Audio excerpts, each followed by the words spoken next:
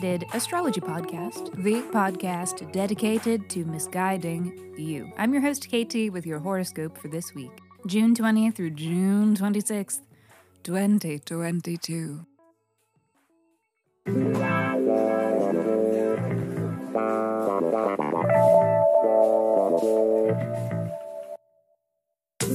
Welcome back to the podcast where I do not know you, but it may seem like I do because I am sharing musings that are based upon the sun and the moon and the planets and shit. Every week I do a little sky spying and then report back so that you can know what the fuck is going on around here. The astrology is sound, but my guidance may not be, and that is totally up to you. Okay, quick housekeeping. Special thanks to Marty, the Matrix System, and Clay. Thank you! Thank you, beautiful, gorgeous persons, for the reviews and the shout-outs, and a reminder that you, listener, can review too, and if you do, I will send you a 24-page in-depth birth chart report, so please review Misguided Astrology on whatever app you stream your pods from, or tag us in a shout-out on social media, and once you do, let me know so that I know where to send you your report. Email your birth dates, birth date, time, and location. Yes, to misguidedastrology@gmail.com. Finally, lastly, please check out our mother pod, Misguided Astrology, for episodes where we answer listeners' questions by reading their birth charts. We've taken a small hiatus, and I am desperately trying to get back to it because there's so many to read, and I want to do it. I want to answer your questions, so write in if you are not afraid to receive a little misguidance. Be sure to include your birth details and a question that is unique to you that you are hoping the sky can help answer. Okay. That's enough of that. Let me hurry up and shut up so that I can keep talking, because this is your weekly horoscope.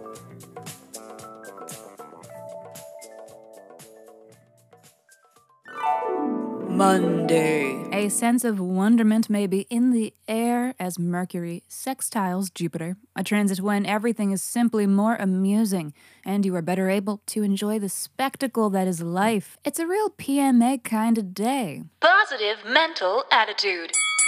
Everything is awesome. Well, I mean, not everything will be awesome, right? That's just impossible. And this is an astrology podcast, after all.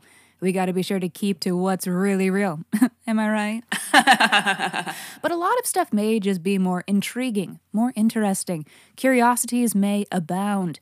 If you catch yourself asking too many questions, you're doing it right. It's a good day to be traveling or to plan travel. It's a good day for planning in general because thinking just goes well under this transit. So you better let that brain twerk. Jake, baby, place that ad. Tuesday. Things may be getting snugglier throughout the next month as the sun transits Cancer, aka it's Cancer season now. And, well, I don't know about you, but I personally find Cancers to be very snuggly. Dependent on their moon sign, of course, the condition of their moon is very important because it is their ruling planet. Those lucky sons of bitches. That is some witchy shit. Spooky. The moon is one of the few astral bodies where you can actually see the physical impact it has on the conditions on Earth. The moon's gravitational influence is just like shuffling all our water around and providing illumination in the dark of night and shit. So spooky. The moon be busy, and Cancers, similarly, are very busy. They are cardinal water. They get shit going. They almost get too much going. It makes the rest of us look bad. Learn to relax. So celebrate your Cancer friends this season and hug a Cancer. They are quite squishy. Unless you upset them, then they pinch. Yes, I pinch. And if you take them by surprise, watch out. I pinch. If you are dishonest with them, I pinch. if you leave your ice cream bowl on the counter after they told you not to leave food stuff on the counter because the ants are back, but you did it and now there's ants everywhere that you refuse to deal with because you feel bad for the ants, so then they have to deal with it. I pinch. And if you pinch them. I pinch. But I guess a pinch is a rather superficial infliction, and the mere suggestion is a disservice to the true emotional multitudes that Cancers are capable of. You're so deep. And the Venus trine Pluto, also happening today, isn't doing anything to assuage these emotional multitudes either. Today shit hits deep. You may find yourself quite bewitched. Impassioned feels are possible with this transit. Please don't mind the sounds of my dog nesting behind me. You may feel emboldened in situations involving love, money, and art, but also sex. Hubba hubba. Big feels to feel today, y'all. But hey, 'tis the season. Wednesday. Venus still keeping busy with a Gemini station today where it will transit for the next 4-ish weeks, making this next month the official Flirt Olympics.